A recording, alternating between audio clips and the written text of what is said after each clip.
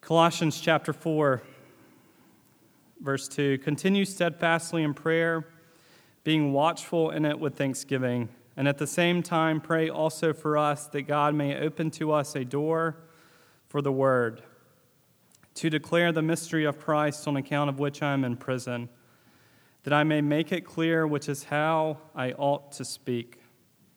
Walk in wisdom towards outsiders, making the best use of the time. Let your speech always be gracious, seasoned with salt, so that you may know how you ought to answer each person. And these are Paul's final words to this original audience, specifically about their lives there. And he encourages them to talk to God and to talk to people about God. So let's pray before we begin. Father, Son, and Holy Spirit, we just thank you for your heart, for your church and your people. And as we come together this morning, I would just pray that you would continue to make yourself known in real and powerful ways in our lives and in places where we do not want to know you. But I would just pray that you would continue to make your scripture live and breathe and alive in each one of us. And I would just pray through the power of the Holy Spirit, this would be compelling to us this morning, as it has been through the history of your church. In your name we pray. Amen. Dr. Martin Lloyd-Jones was a gifted communicator. He was a preacher with skills and abilities, and a variety of different people would come around Great Britain just to hear him preach during the 20th century. The story is told that one time Martin Lloyd-Jones was with a group of other men, and they were just having a conversation, and then he walked away from that group, and all the different men started to compliment him in different ways about his skills, his abilities, and his gifts. But what they failed to realize that actually in the room, even though Martin Lloyd-Jones was no longer present in their circle, in the room his wife was listening to these men talk about her husband. And she walked up, and I assume to their great surprise, wanted to lean in on this conversation, and this is what she had to say as she quietly remarked, "No one will understand my husband until they realize he is first of all a man of prayer and then an evangelist." So you're talking about his skills and his abilities and his gifts. But you need to know first, he's a man of prayer, and he is also an evangelist. And again, that's what this passage is about this morning. Talking to God and talking to people about God. And just a little bit about myself. I'm not very natural at that. That has not come as my second nature yet. And even some of you are like, okay, you mentioned that you're a campus minister. We're assuming you're a vocational minister. All those different things. But this was not, like standing right here now, this was not my mental picture for my life. Have you ever had a mental picture of what you thought your life one day would look like? This was my plan. So I majored in history with a minor in English because I wanted to be a teacher. And I was like, okay, I'll teach during a school year, I'll be an educator, I'll coach soccer, and then I'll have a lawn care business. And that's what I'm going to do. And that seems great. And I also planned to get married, but not until I was 30. I had these specific my mental picture for my life with specific dates in mind. And that was the plan. And then spiritually speaking, and a lot of this deals with college, I come from working middle class background. And I found myself in college exhausted from trying to be a good boy. I was tired of doing it. I'd been leaning on my own power, doing all these different things, because I never felt safe and secure with God unless it was up to me. And then God finds me in a fraternity house, in a Bible study, and changed my life through Scripture and His Word. And now you can still be a teacher, you can still be a variety of different things and be a Christian. But He had a different plan for my life, and I'm happy for it. Because I will tell you, at this spot, I am married. I got married when I was actually 26 and not 30 like I had hoped. And I found myself setting up the crib that we had taken down. So we have a 3.5-year-old Mary Margaret. We moved Mary Margaret and Jack, our 2-year-old, into the same room. We thought he was ready for a big boy bed because we're having our third child really in a couple of weeks. So we put 2 kids in this room, and I find myself putting back the baby bed up because Jack could not be contained in his big boy bed. So a little bit about myself and our family, but I wonder with prayer, and as we think about evangelism, it's not natural or second nature to you. I wonder if you sometimes find that you're frustrated with your prayer life. As sometimes, as one college student told me, he said, I'm just kind of praying in my room and nothing seems to happen.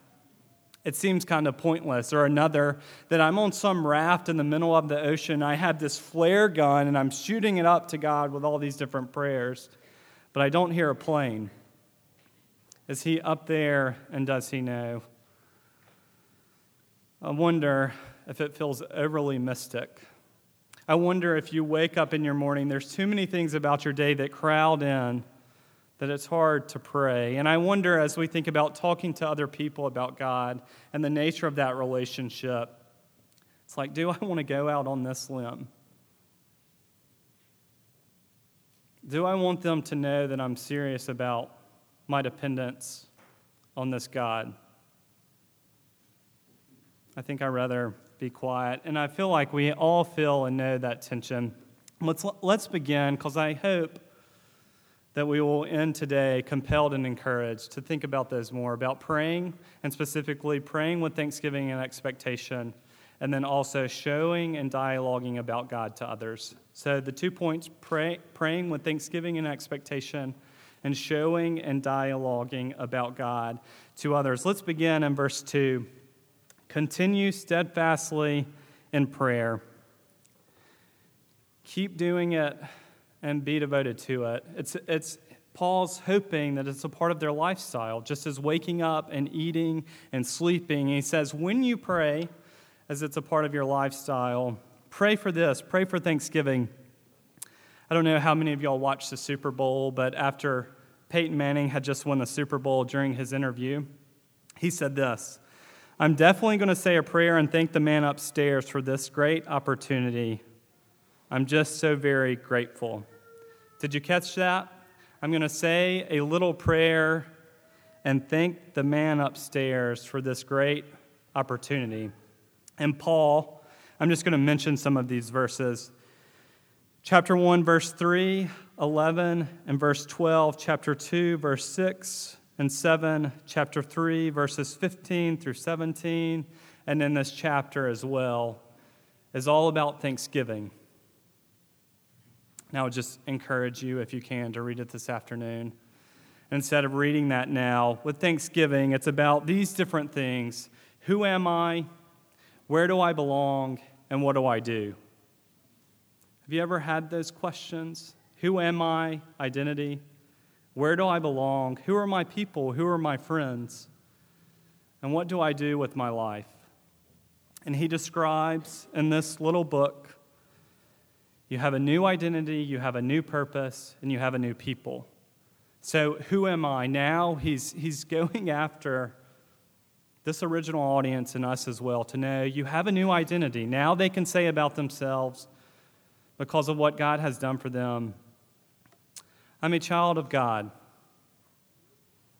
And maybe you've heard that before, but that hits home because what that means is that we're safe and secure with God because of Christ.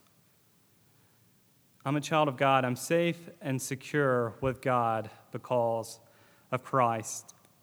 Now what do I do? So new identity, I'm a child of God. You're loved, you're placed, and you're called to live out your dependence on Him among people in a place. Life of dependence among people and in a place. And then, where do I belong? He's been emphasizing in this new relationship that now they belong to the people of God, or what we're even doing this morning. Now you belong to the church. I remind my students a lot of times, I'll have girls or guys say that I've been praying and I realize that I should be single. Like, okay, let's talk about that more, because you are single. So let's talk. And typically, the conversation plays out this way, and I'm using this example because it hits really close to home. I feel like I should just work on my relationship with God. It should just be me and God, me and Jesus. But typically, they talk about going off radar with everybody else, and it is at the expense of people. I'm going to work on my relationship with God. It's going to be at the expense of everybody else. And I tell them that's not Scripture and that's not the church. There's no such thing as an isolated, independent Christian going off radar to be by themselves to work on their relationship with God. So now they're in this community, in this family. And that brings us to, so pray with thanksgiving, this new identity, this new relationship, this new purpose, and then pray with expectation that God would work in our circumstances. Did you catch that? Verse 3, at the same time, pray also for us, that God may open to us a door for the word to declare the mystery of Christ, on account of which I am in prison. I am fascinated by the prayers of Paul, because if you look at his life, I think he could pray for family or friends or health or healing or a new call or a new job or a variety of different things. But his prayers are that God would actually use him in his current circumstances, that his circumstances wouldn't change. That he doesn't pray to God that, God, you got it wrong with this one. Do you see the people I'm looking at? Well, he says, no, that I would be used in my circumstances, and he's currently in prison. And we have the written word of his letters. But then he writes that God may open to us a door for the word to declare the mystery of Christ. And I can only picture that he is literally talking through a jail cell and say, go tell them this. It's going to be simple, and it's going to be clear, and it's about this risen Christ, that God would work in his circumstances, and he expects that he will. And then he tells this congregation, would you pray for that? This new relationship with this living God that you've experienced, would you pray that God would open doors into different people's lives, different areas, locally and regionally, so they would know him too? We want to declare the mystery of Christ. Pray for that. So, thanksgiving, expectation, and circumstances. And I don't know how many of y'all read The Help or have seen the movie. If you've seen it or if you've read it, you need to know this, that Abilene Clark is the prayer warrior. And maybe you've experienced a person like this. If they say they're going to pray for you, you actually believe that they are. And you're like, okay, well, you can pray for this. I'm actually going to give you a list of 20 because I want you to pray for me. Abilene Clark is the prayer warrior, and she believes in the power of prayer. And I was listening to one of Eric Youngblood's sermon, who's at Rock Creek up the mountain. And he used this illustration. He said this, that Abilene Clark reminds those in The Help that prayer is like electricity. It keeps things going. Prayer is like electricity. It keeps things going. And I wonder if we prayed with thanksgiving and expectation, if that would keep us going in a way that we actually need and want and desire and hope, that it would be life-giving, that thanking God for Christ would remind me and remind us of who I am and where I belong and what my purpose truly is. And that we would anticipate and expect God to show up in our current circumstances, even today. And that brings us to our second point, that showing and dialoguing about God to others. Jason Isbell, I'm not even sure, I should have re-listened to an interview with him to make sure I was getting his last name right. I don't know if I am. I think it's Isbell. He's a singer-songwriter, storyteller about the working class, specifically in the South. And he just has a level of honesty that has made me cry at a red light before. Now I'm going to read as he describes this couple. So it's a hotel bar. And he describes watching a couple and what their relationship might be like. And he describes it in this way. And the couple in the corner of the bar have traveled light, and they have traveled far. She's got nothing left to learn about his heart as they are sitting there 1,000 miles apart. So they're sitting there, and apparently they're not talking. And he wonders with each of them, mainly with her, is there nothing left to learn about his heart as they are sitting there 1,000 miles apart? And he's describing this sense of nonverbal communication, of our body language, of our gesture, of our eye contact with others, all these different signals that we have and that we make with each other. He's writing about that, this nonverbal communication, and how it relates to the passage. In verse 5, Paul writes, "Walk in wisdom towards outsiders." So walk in wisdom, he has written earlier, walk in him, meaning Jesus. But walk in wisdom, and that's ethical behavior.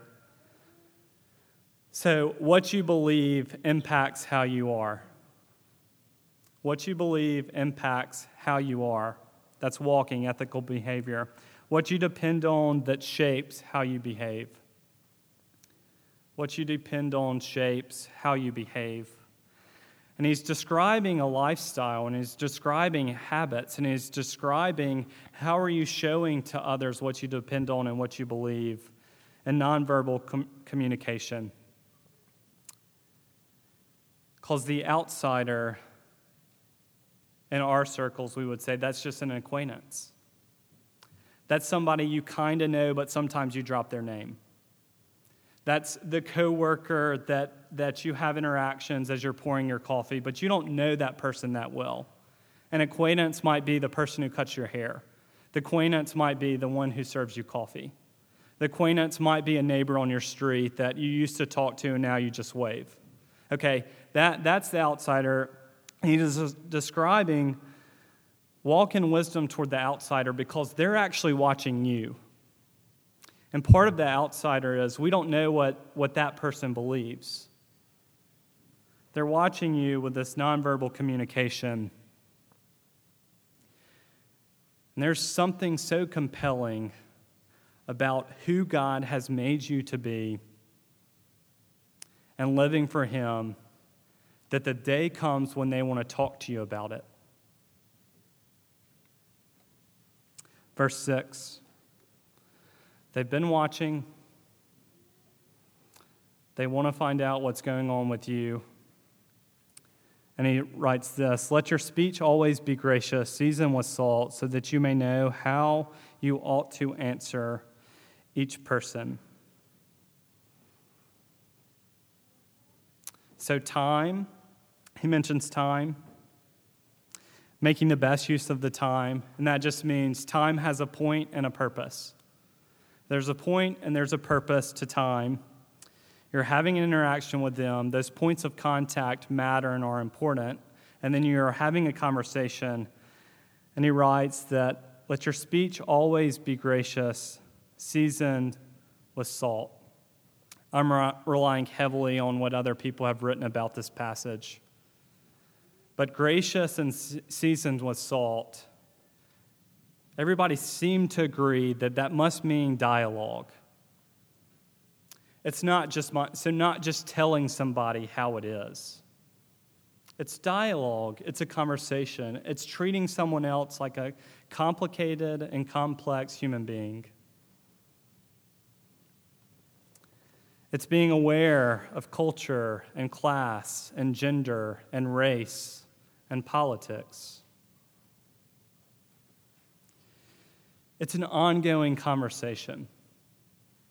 He's describing that what would one day be an outsider or acquaintance, it sounds like me, something happens when they become your friend. There's some mystery in that interpersonal relationship. And he's saying that you're not sure what they believe, but you get to the point where you find out about their beliefs and you tell them what you believe as well. And that's what's going on. And the point about the answers, so that you may know how you ought to answer each person. These would be people, we would say, these Gentile Christians seem late to the table when we think about Christianity.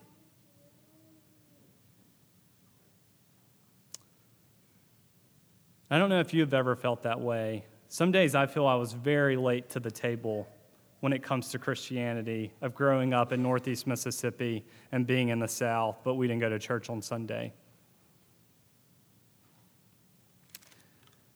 Feeling like you're late to the table, but what he describes in this letter and in these final verses for application is that you know everything you need to know now about this God. You know everything you need to know now about Jesus. This was a place like, I enjoy McKay's. The McKays in this place, they go to the Christianity section if they can find it, because they've been asking every worker and nobody knows where it is either. They go to Christianity. This is all they have. This letter. There's all these empty shelves and they just have this in word-of-mouth communication.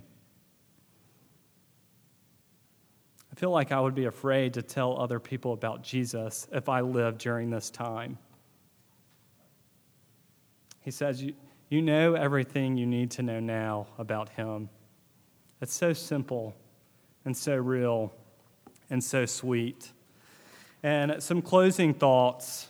So how does that song end? By Jason. He wrote this. So he's watching a couple at the bar interacting, and what you don't realize is that he's actually sitting with his significant other.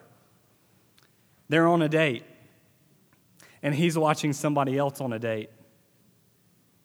And then he writes and sings, I will say whatever words I need to say because I don't ever want to be 1,000 miles apart. That's what's playing out in this passage. To our neighbors, to our family, to our friends, in our churches, among people in a real place, that God would use us, even with our words and the power of the Holy Spirit, so that we wouldn't be 1,000 miles apart from Him and from each other. And I think I realize, and to me, the hardest thing about preaching and kind of these scenarios is doing application. But here's a couple of application points. I kind of know Dan. We've had coffee a couple of times. I don't know y'all. Okay, I recognize that. Forgive me if I step on your toes and I'm wrong. So some final thoughts with application. So if we think about this idea of the 1,000 miles apart, let's do the negative and then the positive.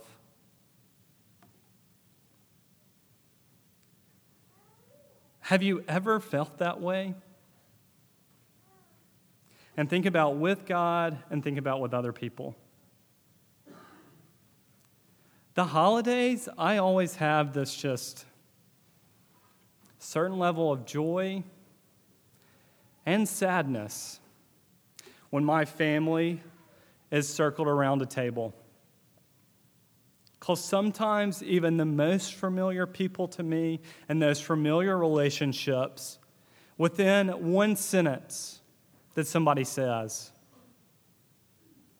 I can feel 1,000 miles apart.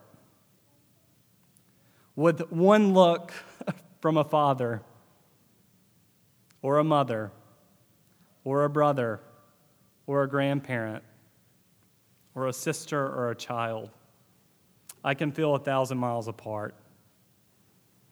I feel isolated and disconnected from them. And at times I can feel it with God as well. Isolated and disconnected. And when my students talk about holding up a flare gun and they're pulling the trigger, nothing's happening. Or they talk about praying in their rooms, and it's too mystical for them. Is he there? Is he alive? Is he real? Does he care? That's being 1,000 miles apart. And here's the point of the sermon. That God actively, willingly initiated a relationship. We just celebrated God with us. Actively, willingly initiated a relationship so that we would never experience that kind of isolation and disconnection. With Him and with each other. I wouldn't give up heaven for anything. And Jesus did happily. He was willing to initiate and to have a relationship. And Paul has been making the argument that God has showed up for you in His Son. He showed up. And not only that, He is alive and He lives in you. They felt late to the table. They may have never heard of prayer with thanksgiving and expectation in their circumstances. And His final words for application, this is what he writes. Prayer with thanksgiving and expectation, and that you would show God to others and to the point where you can dialogue with others about God and how you depend on Him. For those, Jason Isbell writes a song, Some People Are Talking About You. And they're not talking about your personality. They're not talking about how you look. They're not talking about birth order. They're not talking about what you do. But they're talking, and for those of you, some of you need to be encouraged that they would say, they're a person of prayer. They have a relationship with a personal God, and they anticipate and expect things in their circumstances. And they live out their faith, and everybody knows it. For some of you, you may feel defeated. That either nothing is happening, so it seems pointless, or you feel guilty because you're exhausted, and it's another sermon about prayer. Got me. I wish I practiced it more. Thanks. Happy New Year. So we have that going on as well of the guilt or just feeling defeated. And I'm telling you that every time we look up towards the God of the universe, and it's all about us and our striving, and we don't see Jesus in the middle of that relationship, it's always going to be all about us and never about Him. And I wonder if we need, like Paul, to return to the place where Scripture is just clear, simple, and real. And it may mean just studying your Bible with somebody else or having a conversation over coffee. And then lastly, those of you who are unsure, because in this passage, so that you may know how you ought to answer each person. And as you've already heard, I said, you know everything that you need to know now. And some of you who are unsure, you're like, John Mark, if we sat over coffee and I told you about my life and I told you about my experience, you wouldn't have any answers for besides, can you please pass the sugar? What do I do with that?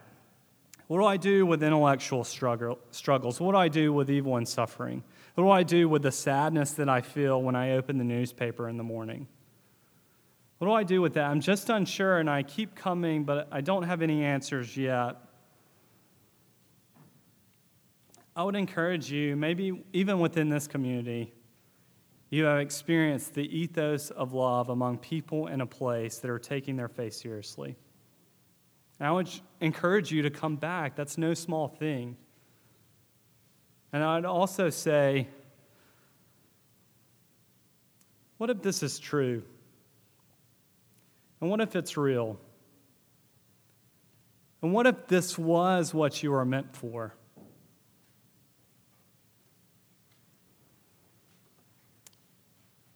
And that you want to believe that Jesus is alive and Jesus could one day live in you.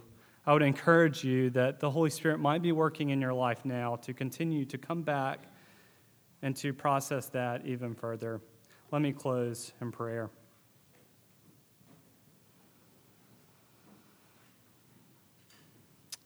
Father, again, we thank you for this morning. We thank you for time together. We thank you that you are still alive and you still live through your church and through individuals in that church. And I would just pray again that you would make your word known and real in our own lives. Father, that we would not leave here today with guilt and discouragement, that we would be